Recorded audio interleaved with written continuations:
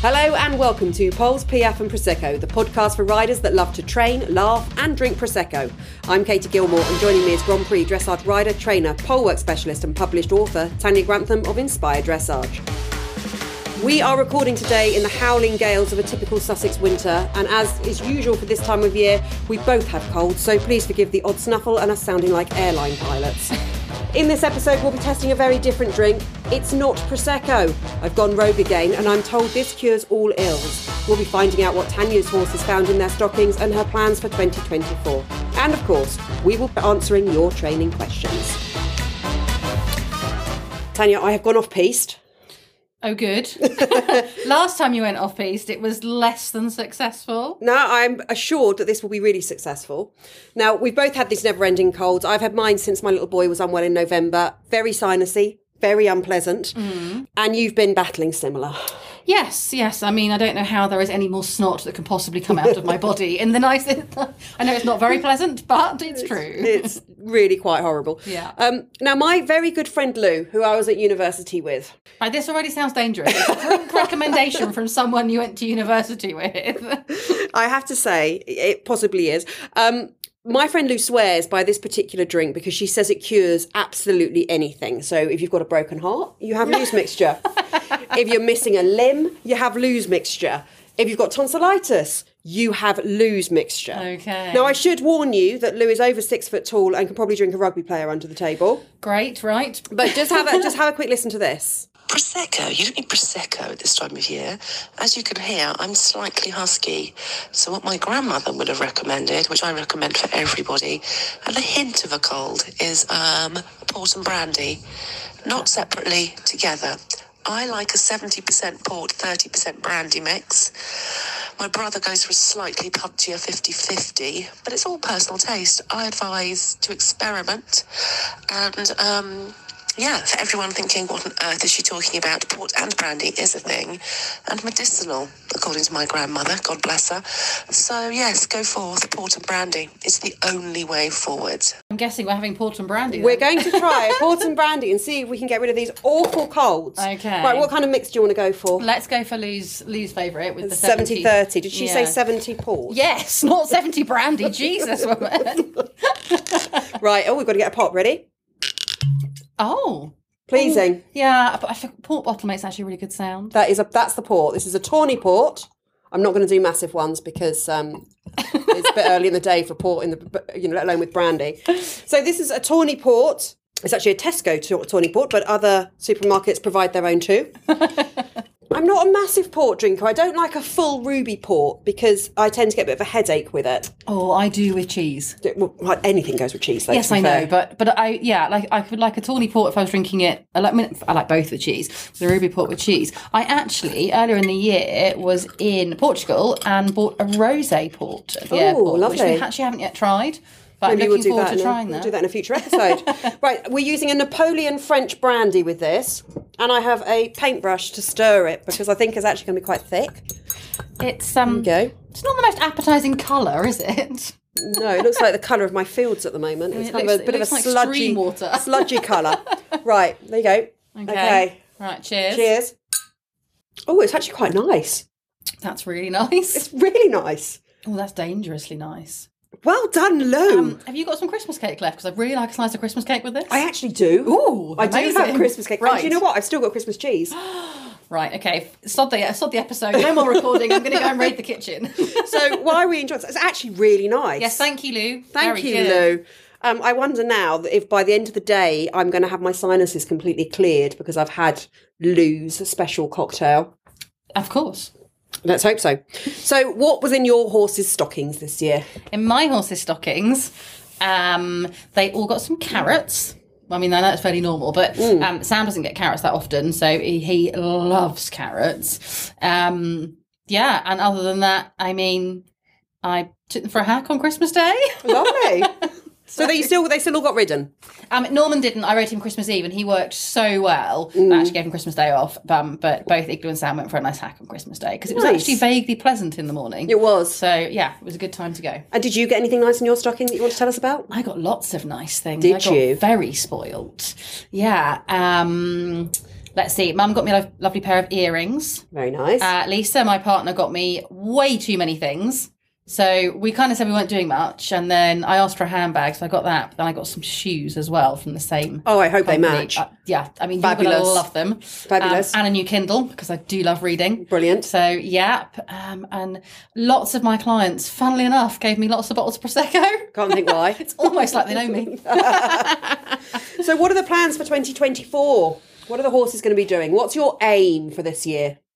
I don't know. I mean, I had so many aims for 2023. I feel like I actually achieved most of those. So this might be a slightly quieter year.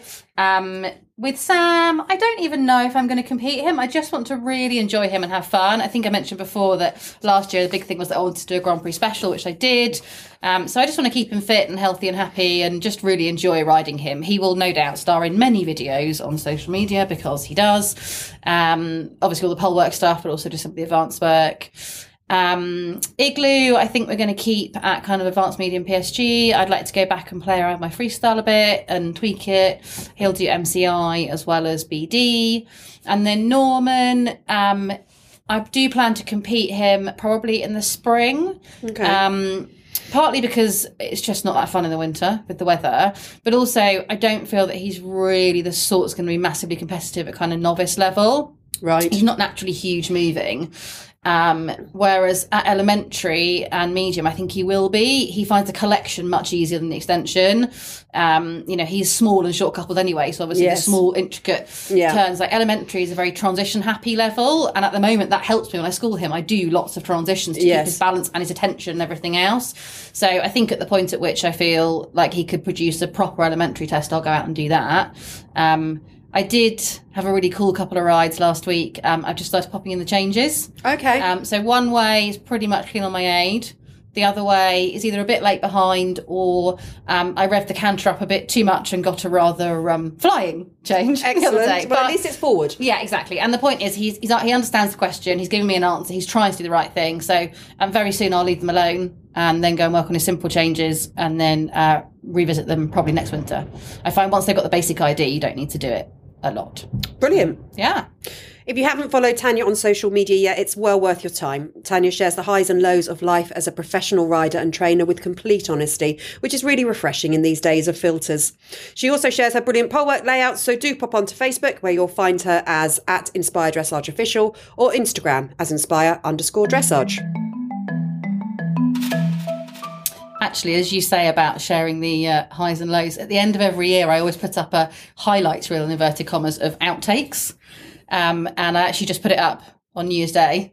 And funny enough, there weren't actually that many videos from last year, but believe me, that's not because there weren't many outtakes. I just didn't have to have enough video. But there is a video reel with a few on there, so do have a laugh. I can't believe the speed that 2023 went by. Yeah, it was crazy. It flew. Yeah. It absolutely flew. And I was quite shocked by how quickly Christmas came round and then came and went. Mm-hmm. And I'm hoping for me and my friends and family that 2024 moves a little bit slower and everybody has time to smell their horses. Actually enjoy it a bit. Exactly. So I'm very excited about what we're doing in 2024 with the podcast. Yeah. We've got really good upcoming guests and we do need your questions. So we are recording with Paul Snowzell from Up and Outdoor Fitness next week. Yeah, you don't need to bother with questions for him. It's fine. It's not a problem. Tania's only saying that because she's going to be the guinea pig. Yes.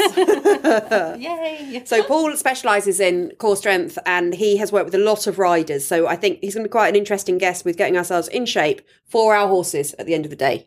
Yeah, absolutely. I'll be interested to find out exercises that you can do like easily kind of like in and around the yard and home rather than having to go, we all know we can go to a gym, we all know we can go for a run or something, but stuff that you can practically do like quick and simple but still effective. Yeah. And this is where Paul's really good because I'm very time poor with 4 children, horses and everything else. So Paul is really good at coming up with short bursts of things that I can do at home. Jackie Dark from Equine Law UK is joining us. She has an equine law practice and can represent people in the High Court. So she's very high level. What she doesn't know about equine law probably isn't worth knowing. So any questions on whether you've been missold a saddle, a dealer that hasn't come right, or anything at all. Disputes on yard. Livery contracts. Yeah. a number of things. Do send us your questions. Matt Frost, international dressage rider and coach, is joining us. Now, he trains Singapore's only team member for their dressage team. He does, and they have just completed qualification for Paris. Amazing. So, yeah, we'll be quizzing him all about that. But also, Caroline Chu, who is the team member, she is technically an amateur rider in that she works full-time. She's a very, very high-flying lawyer. So it'd be really interesting to find out how they manage time, training, and kind of the three-way relationship between not only Caroline having to ride and train and compete her horse, and Matt having to teach her, but Matt has to ride and train the horse a lot as well. And for those of you listening who do ride other people's horses, there's a big difference in riding a horse for yourself and riding it for a client. Now, obviously, as professionals, we're meant to use our strength and technique and skill to improve the horse, but you have to also train the horse to be ridden with your client's strength, technique, skill level as well. Absolutely. So it's a real balancing act. I think it's an incredible skill to have, and it'd be really interesting to chat to him about it. Be really interesting, I think. We also have Liz Ormesher, who's the organiser of the National Equine Show, joining us. And I think actually a show organiser is a great person to talk to. Yeah, I mean, maybe she can organise us. Someone needs to. Actually, you say that. You're the one with the spreadsheet and the stickers. We can always learn. The highlighters. More organised. If there's a particular person you'd like us to invite onto Poles, Piaffe and Prosecco, please do let us know. Our email inbox is open for your questions to any of our special guests, and of course to Tania for training questions. So please do email us, polesandprosecco@yahoo.com, or you can leave us a Q&A or a voice note on Spotify. These can remain anonymous. Are you ready to answer some questions? Yeah, of course. Excellent. So Claire has asked if dressage horses need to have dressage breeding, or is it reasonable to expect a horse with show jumping breeding to be able to perform dressage? It's an interesting question. Oh, I mean, so actually, dressage and show jumping breeding are probably the closest. Let's face it, they're both explosive sports, i.e. dressage, you want the explosion in the energy for the passage, for the extension. Show jumping is obviously explosive over the fence, more so than cross-country horses. Obviously, cross-country need the blood to be able to run. I guess maybe less so now without the roads and tracks and steeplechase, but they do need that blood for the over the cross-country fences themselves. Actually, if you look at a lot of warm blood breeding, a lot of them are dual purpose. And even if the stallions don't necessarily compete in show jumping, as 3-year-olds, most of them will loose jump for the stallion testing to show the athleticism. So absolutely with show jumping breeding. And to be honest, even if they're not dressage bred, it doesn't matter. You know, you look at dressage now and you see cobs and draft horses and obviously Lusos and Spanish horses, but, you know, you see all sorts. There's so many British ponies out there, so much breeding, you know, from various different things. And I think people are kind of siphoning out the best in terms of performance for dressage. So there's definitely some, even Spanish horses, who are much more traditionally bred for the bullfighting type thing. And there's ones that are more bred for the dressage. And people are now focusing on the ones that are performing well at dressage and using that breeding. The same for the cobs, the same for the ponies, in the same way that you would maybe have ones that are much more your traditional showing lines, and then you get the odd one that actually isn't that great for showing because maybe it's a bit long in the back or whatever, but actually that allows it to have better movement, therefore then are almost siphoned off into more of a dressage career and therefore breeding from that. So absolutely. I think you can do dressage on anything. You can train any horse to perform. At the end of the day, dressage is just accentuating their natural paces and ability and taking it to the maximum. Now, for one horse, that might be medium. For one horse, it might be Grand Prix. Yes, in theory, a higher percentage of warm bloods are likely to get to Grand Prix, but that doesn't mean the cobs and the ponies can't. No, I love seeing the cobs and the ponies, actually. Exactly. I love seeing the cobs and the shires, and there's nothing better than a dressage cob with feathers flying in an extension. It looks beautiful. It really does. I often go to the Associated Championships with Igloo, who's Spanish, and one of my favourite classes to watch is the draft horses. Yeah. And just like, there was one that, and like you say, he was beautiful, like chestnut, but white feathers, white sort of near and hocked down. Yeah. And he was doing the early and he was flicking his little toes across in his leg gills. Oh, they're just fabulous. Stunning. I love a cob that can. Yeah. We know this. Chris said, I have a young horse that feels very downhill in canter, but doesn't really look it. Oh. What can I do to improve the canter so I feel more secure? Now, I'm not sure if this is a question more about the canter or about security in the saddle. Probably a combination of both. I guess it's chicken and egg, isn't it? If the canter's better, in theory, you'll feel more secure. Whereas if you're more secure, probably you can influence and make the canter better. So if they're feeling downhill, one of two things is happening. They're either probably setting a bit in front, either in the jaw or the neck or the back, and therefore they're kind of being a bit hard on the ground, so they're feeling a bit downhill, or they're setting a bit behind and going a bit croup high, producing the downhill feeling. Right. So anything you want to be doing is going to be working on that engagement of the hind legs, lift of the core, and the connection up to the contact. So all of the normal things, transitions, lateral work, etc., and then obviously pole work. A pole triangle, would you recommend? A pole triangle in canter would be great. A pole square in triangle. Even, you don't necessarily have to ride the canter to work on the canter. Yes. So canter's a lateral pace. So if you add trot lateral work, so for example, a trot leg yield, you'll be working on the areas of the body needed to make the canter. And sometimes when they really are downhill in canter or really struggling, actually cantering round and round and round doesn't help. You're much better off doing transitions or doing like more trot work and then a little bit of canter as and when. The other thing that's quite interesting to do is to work them on the lunge over the poles and let them find their own balance a little bit without your help or your hindrance. Okay. So if you aren't feeling secure in the saddle, you might be getting in the way. But also, most of us that are able to sit there on a horse will be balancing a horse, even if we don't realise it. So for the horse to actually be strong in their own body, horses can lean on your seat as much as your hand. Yes. And your leg. Yeah. So having to find their own balance on the lunge. And the poles is a good way of doing it because it regulates the tempo for them, having the poles set out. Yes. We've got quite a few canter questions this time, actually. I love canter. It's my favourite pace. Suzanne said she has a mare that keeps changing behind in canter. Mm-hmm. Can you think of a reason why this is happening and what should she do? I mean, for me, that... I don't know. Oh, she's got a mare. For me, that makes me think of ovaries. Yeah, so often changing behind in canter is something high up. So sacroiliac area, ovaries obviously located just behind the saddle. So the first thing is obviously check all the veterinary stuff off. Let your vet have a look, get your physio to check, make sure your saddle's fitting, all of those things. Assuming that's all checked off and there aren't any physical problems, then you need to work on strengthening that area and even like showing your horse how to use that area.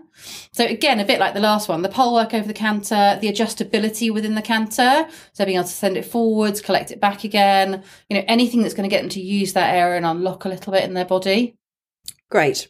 Walk to canter. Anonymous says, I cannot get my walk to canters to be fluid. My horse tends to leap up and forward rather than a smooth transition. What can I do? You kind of want them to go up and forward in a walk to canter. I guess maybe it's too extreme. Yeah, maybe. So generally, the most common fault with a walk to canter is that it dribbles into canter and it has a sort of jog step through. Yes. And that's often because people aren't making enough of a half halt with their outside rein. So when you ask for a walk canter, you do all your usual setup. So you make sure they're bending around your inside leg, your weight's on your inside seat bone, you take your outside leg back to strike off to the canter because it's the outside hind leg you'll want to start with. Yeah. But if you don't half halt on the outside rein, they tend to go forwards before they strike off to canter, i.e. the jog step or the trot step. Yes. So I always try to encourage people to think about deepening their outside elbow and almost thinking of like using that outside rein as they use their outside leg. So they ask the horse to go up before they go forwards. Yeah. So if your horse is going up too much, maybe it's the strength or the timing of the half halt. Okay. So maybe have a play with maybe you're holding the half halt too long, so the horse is feeling a bit blocked and then launches into canter, or maybe it's just slightly too firm. Try with a slightly lighter half halt. The other thing is to try riding it and thinking about the next phase of the canter. So everyone knows to use that outside leg to strike off the canter because the outside hind leg. But once you're in the canter, it's the inside leg that keeps the tempo going.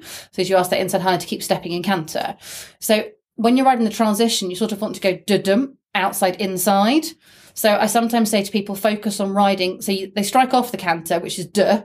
And you just think of dum, so step 2. So I say to people, focus on 2, 3 and 4 canter step with your inside leg.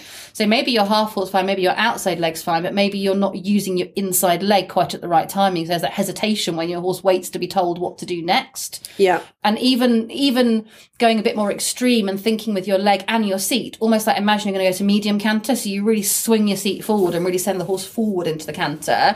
And you might also find it's better to say make the transition in a corner onto a long side, so they're going forwards in the canter rather than a horse that runs away. You do it onto a small circle to balance them back, something like that.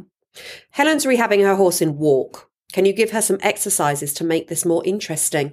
Oh God, listen to a podcast. No, walk rehab is the most dull, boring, bum numbing. It is, yes, but so necessary. It depends a little bit on what you're allowed to do. So with some kind of walk rehab, some stages of it, you're not allowed to do lateral work. So you'd obviously need to check with your vet what you can do.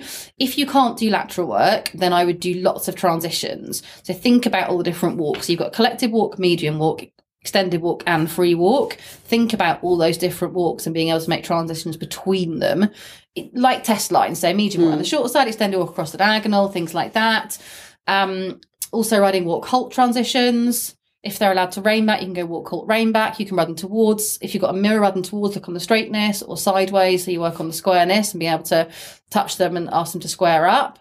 If you are allowed to do lateral work, then great, because that opens a whole load of possibilities. Of course it does, yeah. And obviously small circles too. So if you're allowed to do more smaller lines in lateral work, I do things like ride through tests.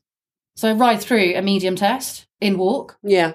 I ride my 10-metre circle that would be in trot, but in walk. I ride my half pass, but in walk. And so this is the canter, stuff like that. Yeah. But yeah, it's very dependent on what you're allowed to do. And she doesn't say how she's working the horse in walk. For me, I would find that more interested in long reins than I would on a lunge line. I guess it depends whether you're riding, whether you're not riding. Again, Yes. for some rehab, you would be doing it ridden. Yeah, absolutely. Certainly a lot of mine would be safer being ridden Yeah. than walk. For others, say if it's kissing spine or something, you would be on the ground. So can you put a saddle on or not? Can you long line through a saddle? Can you long line just with a roller or simply just around the horse without? I mean, I often long line without anything if I don't need the side reins. Yeah. Obviously, depending upon the horse's training and temperament. Yes. There are some that you may not want to be long lining, particularly in the gale force winds in the winter. So, I mean, I guess there's so many different kind of options to that question to know which bit to answer. Absolutely. It's your favourite questions. You might want to have a gulp of your port and brandy just to make this easier. Just to get an excuse, it's actually really nice. It's really good. Yeah, I noticed yours disappeared. Yeah, mine has actually gone. Okay, fail of the week. Okay, so I thought I would pick up on something from the last episode with Jenny. So someone was asking her about forgetting tests or memorising tests. And it was kind of at the stage where the person was almost preempting they were going to forget it. And Jenny talked about how to deal with that. But even if you're not at that stage, you know, a lot of us, you know, you forget tests. So I have never had a moment in an arena where I've gone blank. Okay, that's interesting. So I don't struggle with learning tests. Right. I find it quite easy to learn tests. I know every single long arena test from prelim to Grand Prix. I learn it through shapes. And so I know the circles at the judge's end and then the diagonals from the corner to the 3/4 marker. And honestly, you can pick a number from any test and I might not be able to sit here and recite it start to finish, but I'll remember something from it, whether it'll be the walk line's a bit different or the counter, and I can then run it backwards or forwards to work out the rest of the test. I've always been able to do that. So I have never, ever, ever been in a test and gone blank. That doesn't mean I haven't gone wrong. Right. So what's happened to me is I've mixed two tests together. Okay. So, for example, at the end of Advanced Medium 98, which is the regional test, and the end of the PSG, so 2 consecutive levels, you would quite often go out in training and ride both of those tests, or at regionals, you would quite often be doing Advanced Medium and PSG. Yeah. The second to last movement in both is you go extended counter across the long diagonal, HXF? Yes, HXF, just remember which round it was, with your flying change at the end, and you then turn on the centre line in canter. Yeah. Now, in the PSG, you remain in canter and make your halt at X. In the advanced medium, you make a trot transition at D and then ride it medium trot from L to G into your halt. So I have once ridden the end of the PSG in the advanced medium. Okay. So I came round and I totally thought I was doing it. It was only when I halted, I went, oh God, it's wrong. So it's a slightly different thing. Now this, obviously I ride tests all the time. I mean, I looked up recently how many BD points I have and it's in the thousands. That's brilliant. It's amazing, but it means I've ridden a lot of tests. So it doesn't mean that you don't go wrong. But I don't have that thing. I don't worry about I'm not going to remember the test. I don't worry I'm going to forget it. But things like that do happen. Now, there are 2 incidences where I've got it muddled and it's been extremely costly. So the first one, again, I didn't go blank. I didn't even really get it muddled because what I forgot was a give and retake. Okay. So in Elementary 59, you have 1 give and retake in canter and it's on the short side. So it's in a bit of an unusual place. Normally they're on circles and it's not symmetrical. You only have 1. So it comes after a medium canter. You've done medium canter on the long side, collect at the corner, the give and retake on the short side, obviously to show the self-carriage before you go off and do your next movement. And I'd done the difficult bit. I collected the medium canter. The canter was really good. I rode round, and as I went round the corner, the bell rang, and I immediately knew what I'd done. And like my heart honestly dropped out, because the show that I was at was the British Dressage Nationals. Oh no. It was Igloo's first Nationals at Elementary Gold. And I was like, oh, bugger.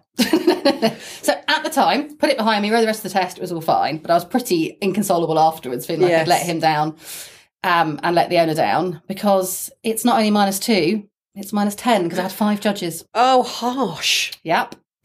And then the other time was at Bury Farm High Profile a couple of years ago. I was on Sam, and I was riding the Inter 2. Now, in the Inter 2, you make your transition from passage to walk at P, and you go P to the corner marker, an extended walk. In the Grand Prix, you go P to the second marker, to S. In the Grand Prix, you make your transition from passage to walk at exactly the same marker at P, and you go to the corner. Okay. So I was in the Inter 2. I should have ridden to S, and I rode to the corner. Oh. Okay. Yeah. So whereas with the give and retake, I obviously hadn't performed the movement. So the judge rang the bell to give me a chance to perform it. So I got my -2, but I still got my mark for my movement. So you can still get an 8 for the movement, but just your -2. Yes. Because I had performed the movement. I performed an extended walk, just 1 marker too much. And I performed a collected walk, just 1 marker too short. So the judge didn't ring the bell. They marked me for it and then just did the deduction. Right. So I'd finished the test, none the wiser that I'd done the wrong thing. Because the rest of it all was I was on the correct rein, everything was in the right place, all of that. And it was and I came out and I was really happy. I thought it was one of his better Inter 2s, really, really chuffed with him. And I was looking at the scores, and I thought it was a really good test, and it was just under 65%, and I was really disappointed. And then when I got my sheet... That you saw what happened. Oh, because no. at FEI, it's not -2 marks. Oh, it's no. -2%. Oh, that's a bit harsh. So it was just under 67, so it was a great test from Sam. Oh, bless Unfortunately, not from me. So, it happens to everyone. And I remember Laura Bechtelshammer, I think it was Beijing Olympics. It was before London. It was one of the first ones she did on Alf. Yeah. And she forgot her whole rein back at the Olympics. That's pressure. And it's not like, she's ridden that test millions of times. And on that horse. On that horse, on different horses and everything else. Yeah. It just shows you, it doesn't matter who you are, how prepared, how, what level you are. Our brains do funny things to us sometimes. They do. All you can do is move on from it. You just have to put it behind you and go forward. Yeah. But people think, it only happens to me. It honestly doesn't. Well, no. If it happens to Laura at an Olympics, I think we can all cut ourselves a bit of slack. Yeah, absolutely. Yeah, exactly. Tip of the week. So, tip of the week about learning tests is obviously Jenny's point was once you get to the stage that you think you're going to forget it, then you have to reprogram your brain to trust yourself that you're not going to. But I wanted to touch on how you learn. So everyone's different in how they learn. And, maybe if you've been to university and studied, or if you remember from like school study or something else, people learn different ways. For me, I'm very visual. For me, it's shapes and patterns. Other people, they need things written down or they need to do it in person. So like some of my clients write out their tests and write themselves little notes, and that helps them remember it. Some of my clients, I kind of say to them, like, ride through the whole test in walk. So whether it's on that horse or on a different horse, ride through it so you're actually in the moment talking yourself through it. Like I say, for me, I'm quite visual. So it's the shapes and patterns, but also I like to picture the arena I'm competing in. So if I know the venue, I'll do it before I go. If I don't, I'll always go and look at the arena before I compete. So if I'm down centre line, turn right, and then across the diagonal to the corner marker, I'll be like, turn right towards the gallery. Yeah. Across the diagonal towards the car park. Circle at the mirror end. So for me, I like to know what arena I'm in, and that helps me. And things like remembering, both the medium counters are towards the judge's end. Yeah. Little things like that. So it keeps you, so sometimes you're coming around and you think, this picture's wrong when you're in it because you've pictured I should be going towards. Also, in terms of like mentally preparing for what you're going to do in your test, I've spent a lot of time over the years riding really quite spooky horses in tests. So if I know I'm coming down that long side past the judge's box that they tend to spook at, I'll think, right, shoulder 4 past B, then straighten up to be able to show my circle at R or whatever it might be. So it'll give me the little cues if I know the arena that I'm in as well. And again, that then helps with the memorising. I think people often go wrong when something happens they haven't planned for. So if the horse is being naughty, it's quite common that people will go a bit wrong after, get a bit flustered. Yeah. So if you've sort of mentally planned for, I'm going to have like take preventative measures here, then if it does go wrong, hopefully that's part of your learning of the test and you'll be able to do it. So I think try and work out how you learn. Do you need to do something with colours? Do you need to draw it or write it in colours? Is it physically going through it? Some people will walk around their living room pretending they're in an arena. Yes, I've done that. Yeah. Whatever it is that works for you, do it. It doesn't matter if it's the same as your mate. No. But do whatever works for you. My daughter has a little whiteboard. Yeah. And she will draw, I mean, she's going out doing intro and prelim, but she will draw her test on a little whiteboard. Yeah. And for her, that works. Yeah. For me, I do need to trot around the living room. Yeah. That's exactly what I do. With glass Prosecco in hand, probably. Yeah, spilling it all over myself, usually. So I've got one extra question for you. Oh, hang on a minute. If you could give our listeners one New Year's resolution to carry out, what would it be? Ooh. Look back at last year. Work out what where you've come from, what you've achieved. Make a bit of a plan as to what you want to achieve this year, but be kind with it. Be realistic. That's great advice. That's quite grown up, wasn't it? It's very grown up. Thank you so much for joining us today. Don't forget, a port and brandy cures all ills. I'm not sure we recommend trying that at home. Our email inbox is very much open for your questions to our upcoming special guests. Personal trainers Paul Snowzell, equine lawyer Jackie Dark, international dressage rider Matt Frost and organiser of the National Equine Show Liz Ormesher are all joining us in the coming weeks. And of course, your training questions for Tania. Send us a note via email to polesandprosecco@yahoo.com or send us a Q&A or voice note on Spotify. Make sure you stay up to date with Poles, Piaffe and Prosecco by keeping an eye on Tania's social media. You can do this by following @Inspire Dressage Official on Facebook and Inspire_Dressage on Instagram. Tania's book, The Polework Journal, with 54 polework sessions for you to try, is available at horseandrideruk.com/shop for just $19.99. Until next time, bye-bye.